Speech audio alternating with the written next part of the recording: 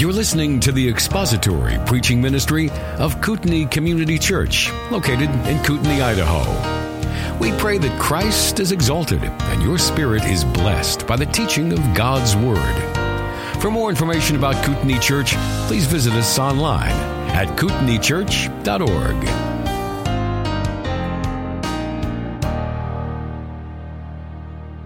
Our conference this weekend was fantastic, and so I'm very glad that we have Daryl and Virgil both here to take parts of our Sunday morning service.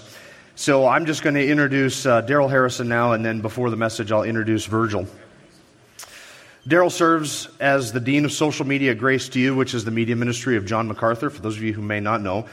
He has the title Dean of Social Media, and that is a title and a job that Phil Johnson made up out of whole cloth as an excuse to get Daryl to move to California and work at Grace to You. So Daryl's responsibility is overseeing the ministry's social media strategy, which means that he scrolls through Twitter all day long on his phone, which is something you could do from anywhere in the world, and I've tried to convince him you can do that from Sandpoint, Idaho as well. He has a blog called Just Thinking for Myself, which as of May 2022 has more than 74,000 subscribers. He is the lead host of the Just Thinking podcast, one of the most, and this is Phil Johnson's words, the most influential long-form Christian podcast in the world. It's irregular in that it comes out not necessarily on a schedule like weekly or bi-weekly, but around roughly once a month. And as of right now, December 2017 has 4.9 million episodes streamed. Daryl is the 2013 Fellow of Black Theology and Leadership Institute at Princeton Theological Seminary, and I'm supposed to make sure that I say that right. Fellow, that's how you pronounce that. He's also a 2015 graduate of the Theology and Ministry program at Princeton, is currently in the final phase of his certification as biblical counselor with the Association of Certified Biblical Counselors. Daryl and his wife, Melissa, reside in Valencia, California, and Melissa is with him here this weekend. They have 3 adult children, Colin, Naomi, and Yasmin, each of whom resides in their native states. Please welcome Daryl Harrison.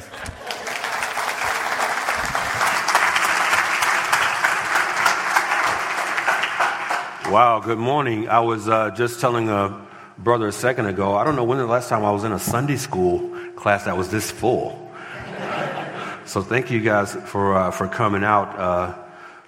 Before I get into the message that I have for you this morning, I just have to take a moment again to just thank Pastor Jim and everyone here at Kootenai.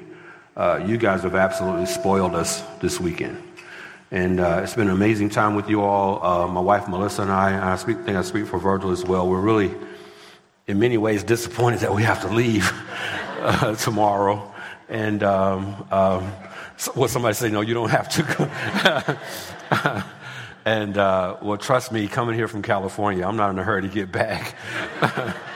I was sharing an article that I came across yesterday where some court in California just passed a law where bumblebees are now protected as fish. So bumblebees are now recognized as fish in California. I'm not making that up. But we just want to thank you guys again for first of all having us here, for trusting us to come here, and you're hosting us for these 2.5 days or so. I know we came in here with some heavy material, and you guys hung in there with us all day for each of the 2 days. So our hearts are full right now. Y'all are wonderful people. You have a wonderful family here within this church. Please don't take that for granted. Don't take that for granted. Y'all are blessed beyond measure here.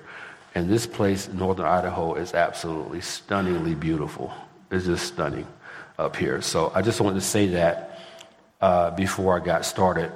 Those of you who are either here for day one of the conference or maybe you live streamed it, you heard a reference made in one of the Q&As of the late performer known as Prince. And I said, I think it was Virgil who mentioned it actually, and I said, well, ironically, his mentioning Prince, I said it connects directly to my Sunday school message this morning. And it does. It was already in my notes. So I didn't just go back and add this. So I thought it was really interesting that Virgil actually mentioned Prince because I want to leverage one of his songs to take you into Scripture this morning. Believe it or not. Believe it or not, by the time I'm done, you're going to say, now I see what he's doing. I see what he's doing.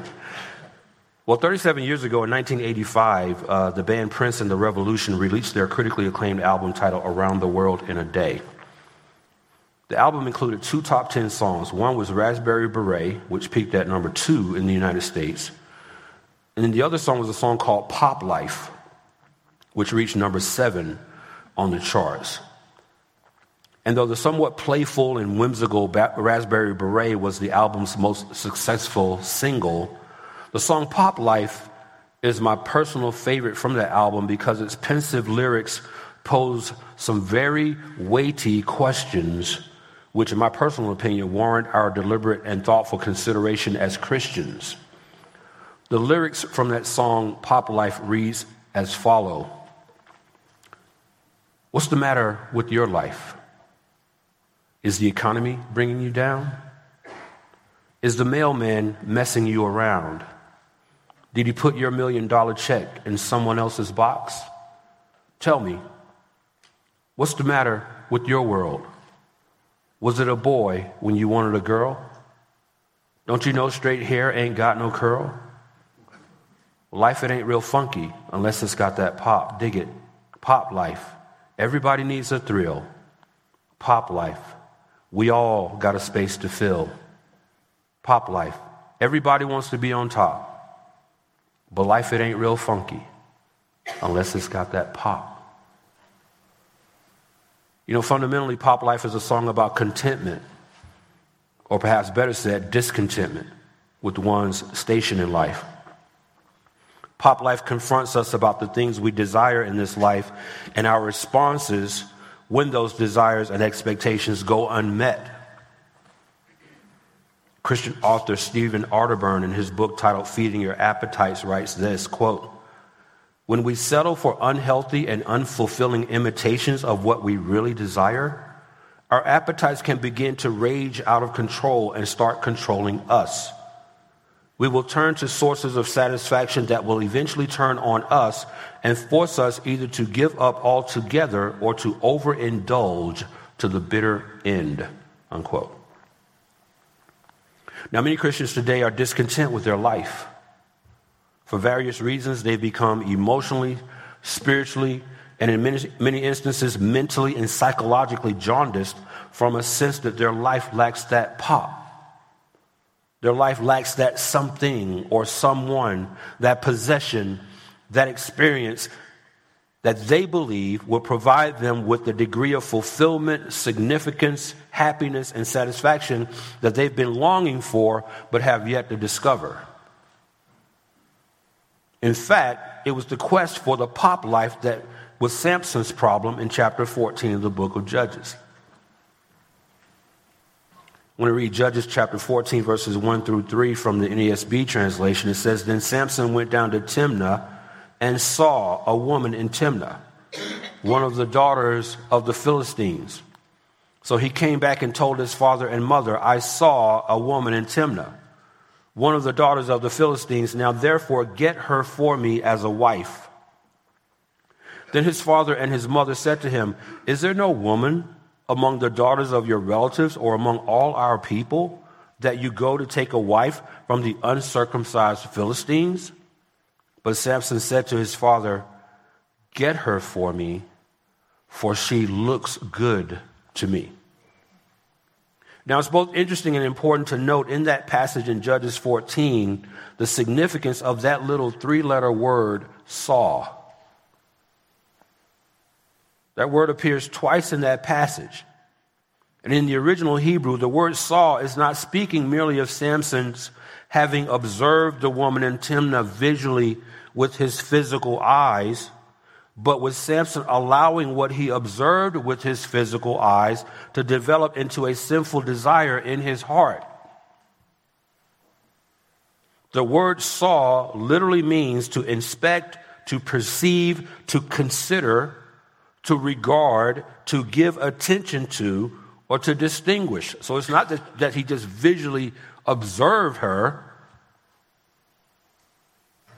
He inspected her.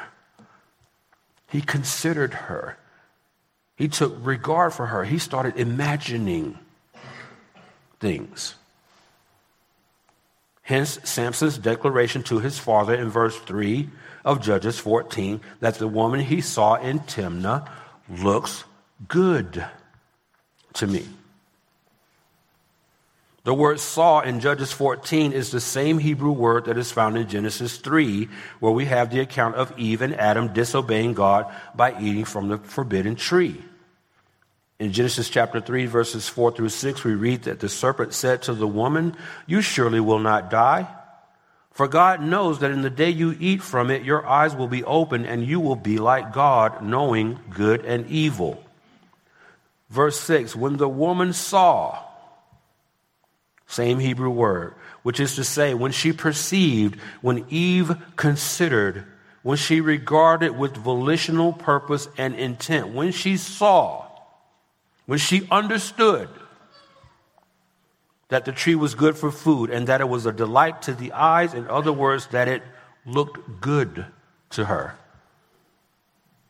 and that the tree was desirable to make one wise, she took from its fruit and ate, and she gave also to her husband with her, and he ate.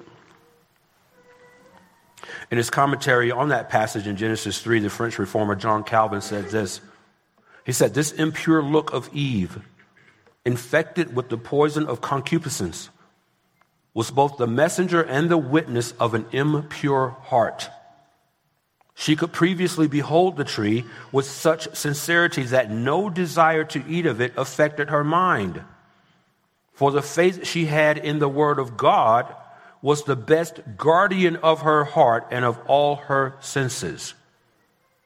But now, after their heart had declined from faith and from obedience to God's word, she corrupted both herself and all her senses, and depravity was diffused through all parts of her soul as well as her body. It is therefore a sign of impious defection that the woman now judges the tree to be good for food, eagerly delights herself in beholding it, and persuades herself that it is desirable for the sake of acquiring wisdom, whereas before she had passed by it 100 times with an unmoved and tranquil look. For now, having shaken off the bridle, her mind wanders dissolutely and intemperately, drawing the body with it to the same licentiousness." Unquote. Now, I want to draw your attention for a moment back to Samson and the passage I read earlier in Judges 14. And I want to ask you this morning, my dear brother and sister, as you're listening to the sound of my voice right now, I want you to search your own heart to see if there is something of this world that, like Samson, looks good to you. Something that you know in your heart. You know in your heart is completely outside the will of God for your life, but that you're nonetheless pursuing it, thinking to yourself that it will make you more content with your life as it stands right now. Samson knew very well the prohibition God had established against intermarrying with the Philistines. It's a prohibition that is unambiguously laid out by God himself through the prophet Moses in Deuteronomy chapter 7, verses 1 through 3. When the Lord your God brings you into the land where you are entering to possess it, and clears away many nations before you, the Hittites and the Girgashites and the Amorites and the Canaanites and the Perizzites and the Hivites and the Jebusites, 7 nations greater and stronger than you. And when the Lord your God delivers them before you and you defeat them, then you shall utterly destroy them. You shall make no covenant with them and show no favor to them. Furthermore, you shall not intermarry with them. You shall not give your daughters to their sons, nor shall you take their daughters for your sons. You see, Samson's problem is that he wanted that pop life. That was his problem. He wanted that one thing that was missing, that one thing that would satiate his self-centered desire to gratify himself regardless of the cost, regardless that it would place him in a position of disobedience to God. He wanted it so much, in fact, that he pursued it even against the urging of his own mother and father. Not to mention, he did it up against the revealed will of God, as we just read, as it was set forth in Deuteronomy chapter 7. In the end, however, when all was said and done, see, Samson ended up with more pop than he bargained for. All you have to do is read Judges chapter 16 to see how things ended up for him. And as I reflect on how things ended up for Samson, I'm reminded of these lyrics from an old hymn whose chorus goes like this. It says, sin will take you farther than you want to go, slowly but wholly taking control. Sin will leave you longer than you want to stay, and sin will cost you far more than you want to pay. That's what happened to Samson. That's what happens when you chase the pop life. When you start asking yourself, you start sitting down and pondering, oh man, what's the matter with... That's why I asked you guys a couple days ago. I said, now, if anyone's unhappy, you need to be here this month. It's this pursuit of the pop life which, not unlike Samson, has today led many professing Christians astray. In their misguided zeal to appease, to mollify, and to assuage their feelings that their life ain't real funky. They often find themselves in the midst of regretful situations and circumstances that they thought they would never encounter, while conversely reaping devastating consequences that they thought they would never experience. But such is the subtle and deceptive allure of sin. As the 17th century Puritan theologian Ralph Venning writes in his book, The Sinfulness of Sin, quote, one sin, though committed but once, is once and once too much. When the serpent's head is in, it is hard to keep out the whole body. One makes way for the other. It is almost impossible to sin once and only once. At its most fundamental level, discontentment is rooted in misplaced affections. I want you to hear me on that. Your discontentment is rooted in misplaced affections. It's really as simple as that. Discontentment is a failure on our part to seek the things above rather than the things that are on earth. That's Colossians chapter 3. And our affections, for better or worse, are always a matter of our heart. Jesus said in Matthew 6:21, for where your treasure is, there is your heart also. The 17th century Puritan Thomas Watson, in his classic work titled A Body of Divinity, said this about our misplaced affections. Watson said, these misplaced affections are the strings of a violin, as the strings of a violin are out of tune. They are the lesser wheels which are strongly carried by the will, the master wheel. Our affections are set on wrong objects.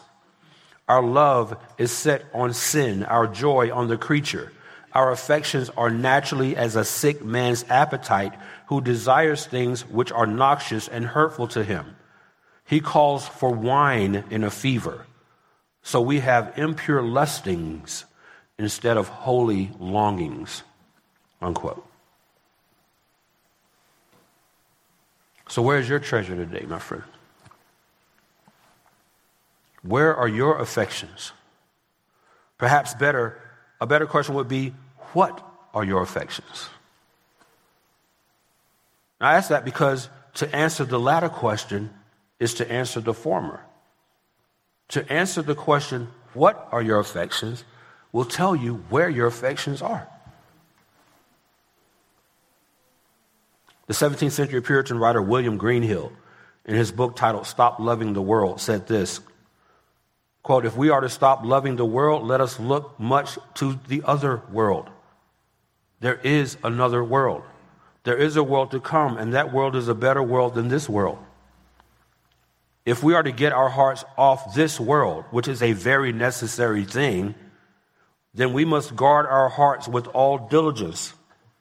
Look as attentively to your hearts as you do to your eyes, as you do to the food you eat, as you do to your entire life. Keep it with all diligence. Look to your affections and do not let them rove and wander up and down in the world, ranging here and there. I'm smiling because I love that advice from Greenhill. Do not let your affections rove and wander up and down, just ranging here and there. At the root of all discontentment is a heart that has lost sight of what Jesus said in Matthew 22:37 is the foremost commandment, which is to love the Lord your God with all your heart and with all your soul and with all your mind and with all your strength. And though not often regarded in theological terms, discontentment is sin. It is sin. Discontentment is sin because it is evidence that we treasure something or someone more than we treasure Christ. Discontentment pridefully declares to the one who willingly paid your sin debt on the cross, sorry, Lord, but you're just not enough for me. I need more. That's what you're saying. If you're sitting there right now with a discontented heart, that's exactly what you're saying. Sorry, Lord, I need more. You're not enough for me. I need this thing, this person, that person. It is the height of arrogance and pride for any professing believer to refer to Christ as Lord and yet somehow regard him as insufficient to satisfy us solely on the basis that our self-absorbed life ain't got that pop. Consider the audaciousness of such a self-centered mindset in light of these words from Thomas Watson, who in his book titled The Art of Divine Contentment said this: in a word, a contented Christian, being sweetly captivated under the authority of the Word of God, desires to be wholly at God's disposal, and listen to this, to be wholly at God's disposal and is willing to live in that sphere and climate where God has set him.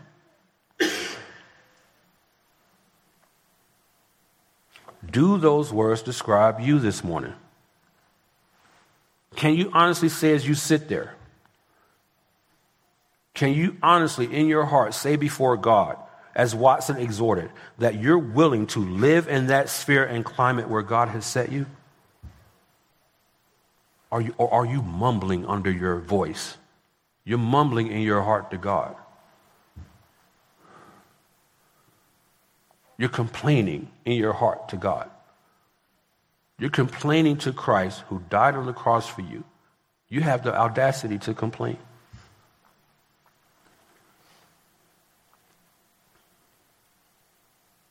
That question, as I springboarded off of what Watson said about being willing to live in that sphere and climate where God has set you, that's an important question because the sin of discontentment is often the attitudinal gateway drug to other sins. Discontentment is such a destructive sin that if left unaddressed, it can and will decimate everything in your path, including your relationships with other people. It is discontentment that leads husbands and wives to engage in adulterous relationships with people other than their spouse under the mirage that they'll find happiness, the happiness they're searching for with someone else. It is discontentment that motivates many professing believers in Christ to take on financial obligations that they would not otherwise commit to. It is discontentment, the desire for the pop life, that contributes to increasing numbers of Christians falling into an abyss of spiritual depression and all manner of addictions from which many of them do not recover. All because they're discontented. Don't got that pop.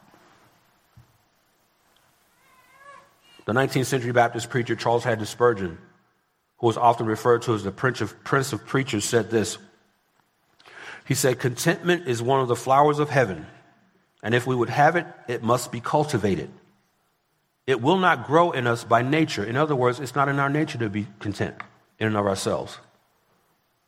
It is the new nature alone that can produce it, Spurgeon says. And even then, we must especially be careful and watchful that we maintain and cultivate the grace which God has sown in it. The English writer and late theologian Gilbert Keith Chesterton, and many of us may be familiar by his initials, G.K. Chesterton, expressed a similar sentiment as Spurgeon when he said this. He said, true contentment is a thing as active as agriculture. It is the power, listen to this, it is the power of getting out of any situation all that there is in it. Contentment is the power of getting out of any situation all that there is in that situation. We know from 1 John 5:19 that the whole world lies in the power of the evil one. And it is against the backdrop of that reality that I'm reminded of these words from the Puritan theologian John Flavel, who rightly said this.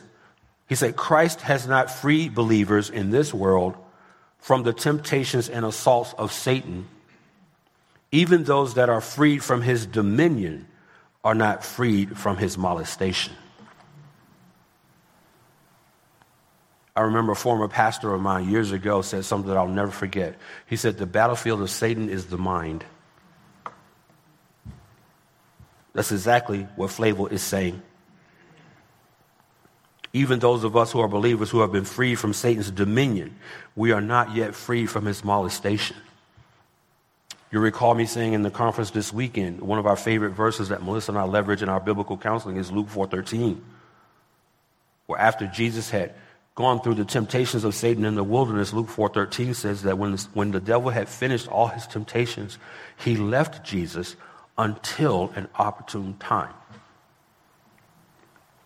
And I urged you then to always be on your spiritual guard, that Satan is always looking for an opportune time. And discontentment, when he gets you thinking that in your head, you're giving him an opportune time. The battlefield of Satan is the mind.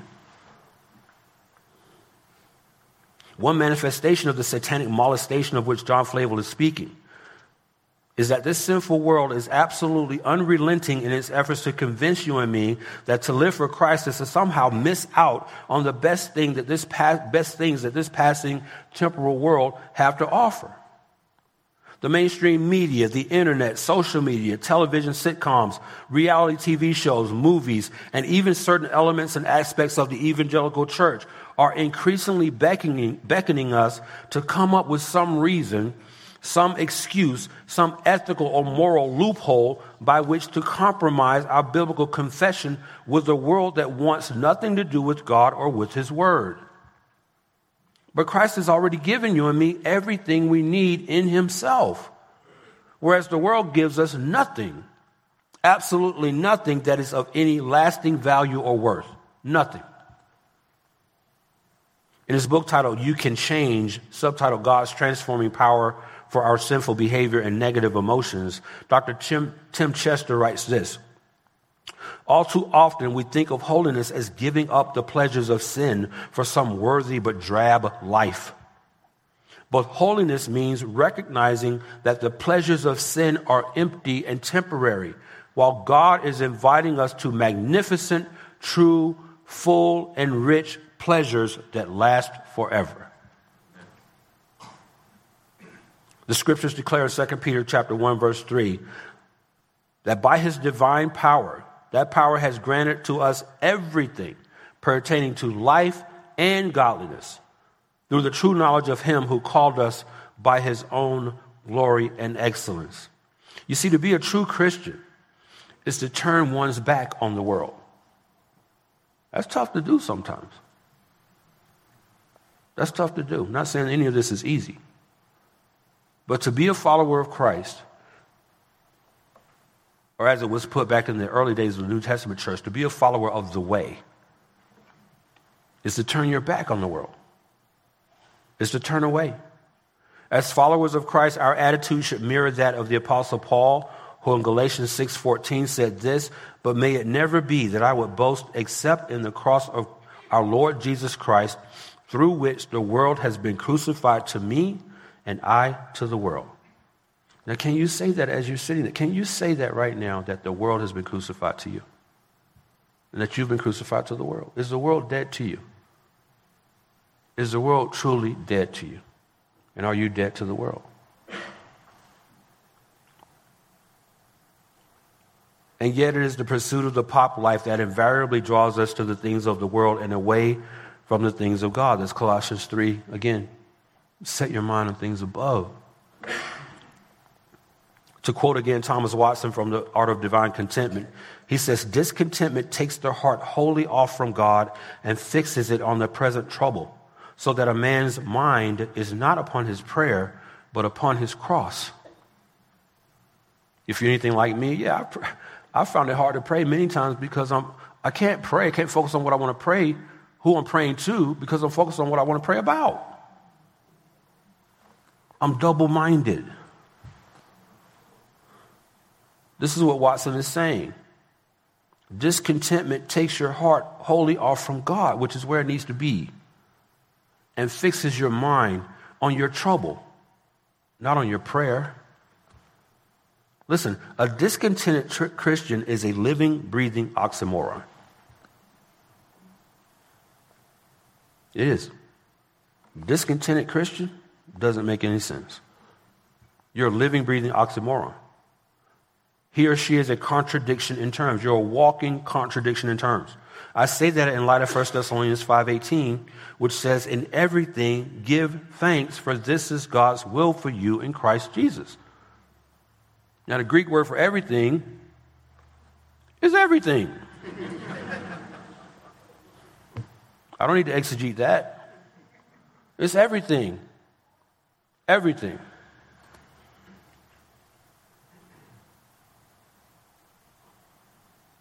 That word means all, each, any, the whole, and things of all types.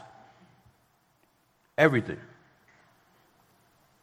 Look in your Bible at 1 Thessalonians 5:18, you will find no asterisk next to that. So there are no exceptions to what everything is. You will not find fine print that says everything except Not going to find it. We are to be genuinely thankful to God, literally, for all things without exception. In his book, Contentment, Prosperity, and God's Glory, the Puritan theologian Jeremiah Burroughs said this. He said, the wheels of a good watch will stay in constant and steady motion, even if a man sits on it or if it is dropped or thrown around. So it is with the heart of a man. If there is grace within and the wheels work rightly, grace will keep the heart steadfast. Let the conditions be as various as possible, whether tossed up or down, this way or that, the heart will stay the same. So in a constant way, whether in prosperity or adversity, the gracious man will still respond consistently before God. If God brings illness upon him, he rejoices in God and blesses him. You will find pleasant and spiritual things coming from him even then. And if God delivers him and he comes into prosperity, there you will find that his heart still remains heavenly. It remains gracious, spiritual, and raised above created things, no matter which condition he is put into. One of my favorite verses in the entire Bible, you heard me mention this over the past couple days, is Ecclesiastes 7:14. And I encourage you to highlight, underline, put a star next to that verse. Ecclesiastes 7:14, it says, in the day of prosperity, be happy. But in the day of adversity, remember that the Lord has created the one as well as the other. That's a one-verse biblical theology against discontentment. Ecclesiastes 7:14. Charles Spurgeon said, so long as we are receivers of mercy, we must be givers of thanks. I mention those words from Spurgeon because the cure for discontentment is gratitude. The cure for discontentment is gratitude. Think about it. How can you or I or any professing believer in Christ be discontent knowing that our sins have been forgiven and that we've been eternally saved from God's wrath? I can tell you right now, whatever you're going through, it's not worse than spending eternity in hell. You think you have a right to be discontent? If so, I humbly urge you to consider carefully these words from Lamentations chapter 3, verse 39, where it asks this question: why should any living mortal or any man offer complaint in view of his sins?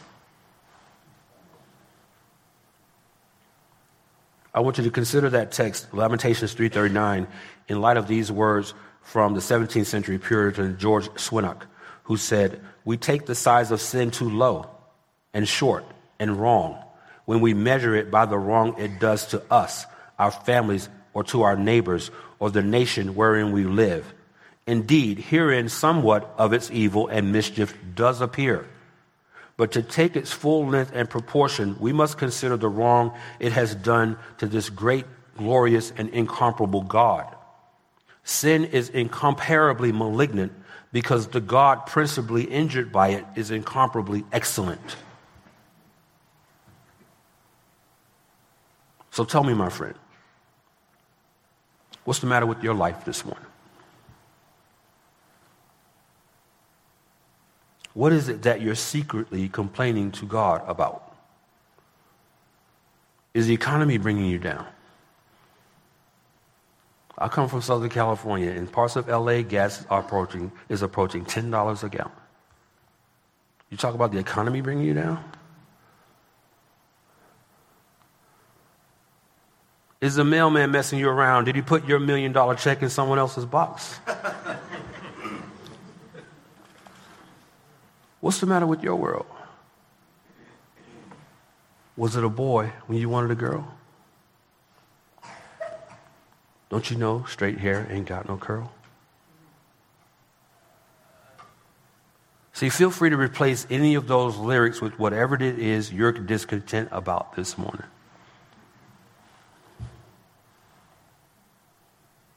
John Flavel, in his book, Christ Altogether Lovely, said this: esteem nothing lovely except as it is enjoyed in Christ or used for the sake of Christ.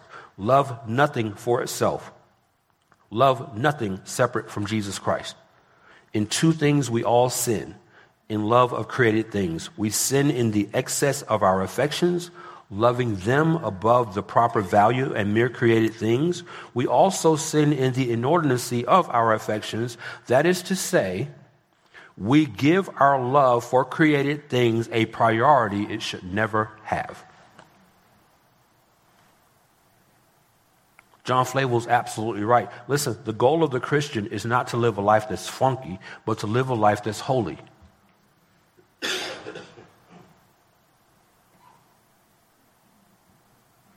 The Bible speaks of a man in Ecclesiastes chapter 2, verses 1 through 2, who endeavored to live a life that was funky, but who ended up lamenting to himself, "Come now, I will test you with pleasure. So enjoy yourself."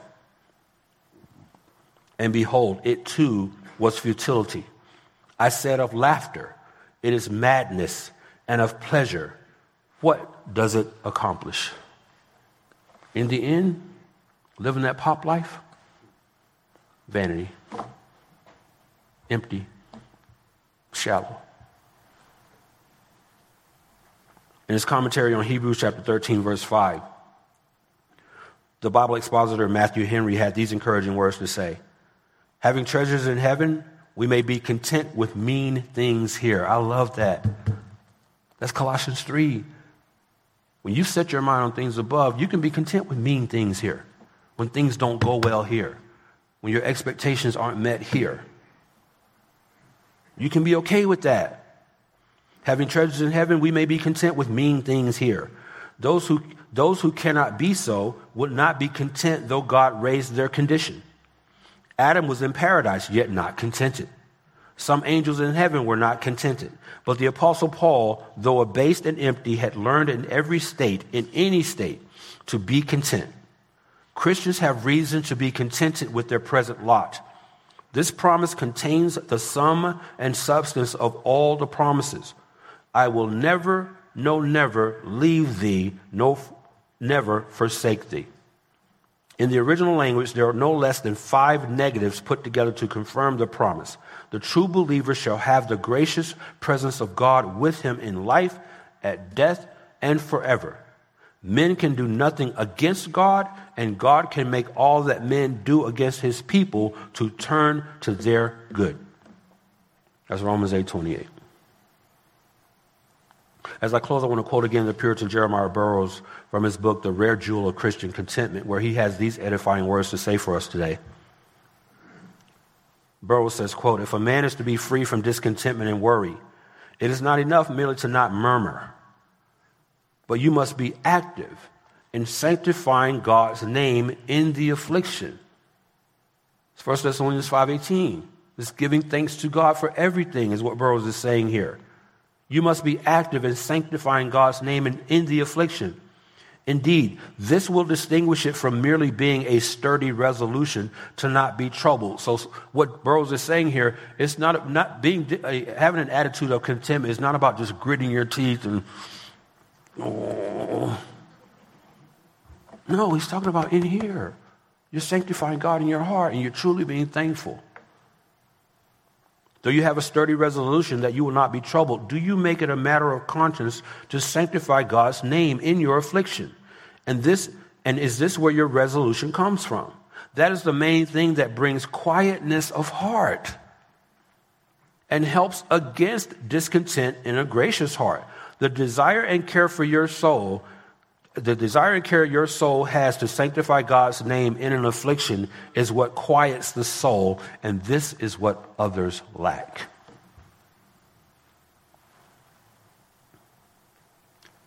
Psalm 34, verses 8 through 10. Oh, taste and see that the Lord is good. How blessed is the man who takes refuge in him.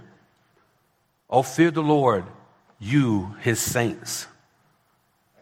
For to those who fear him, there is no want.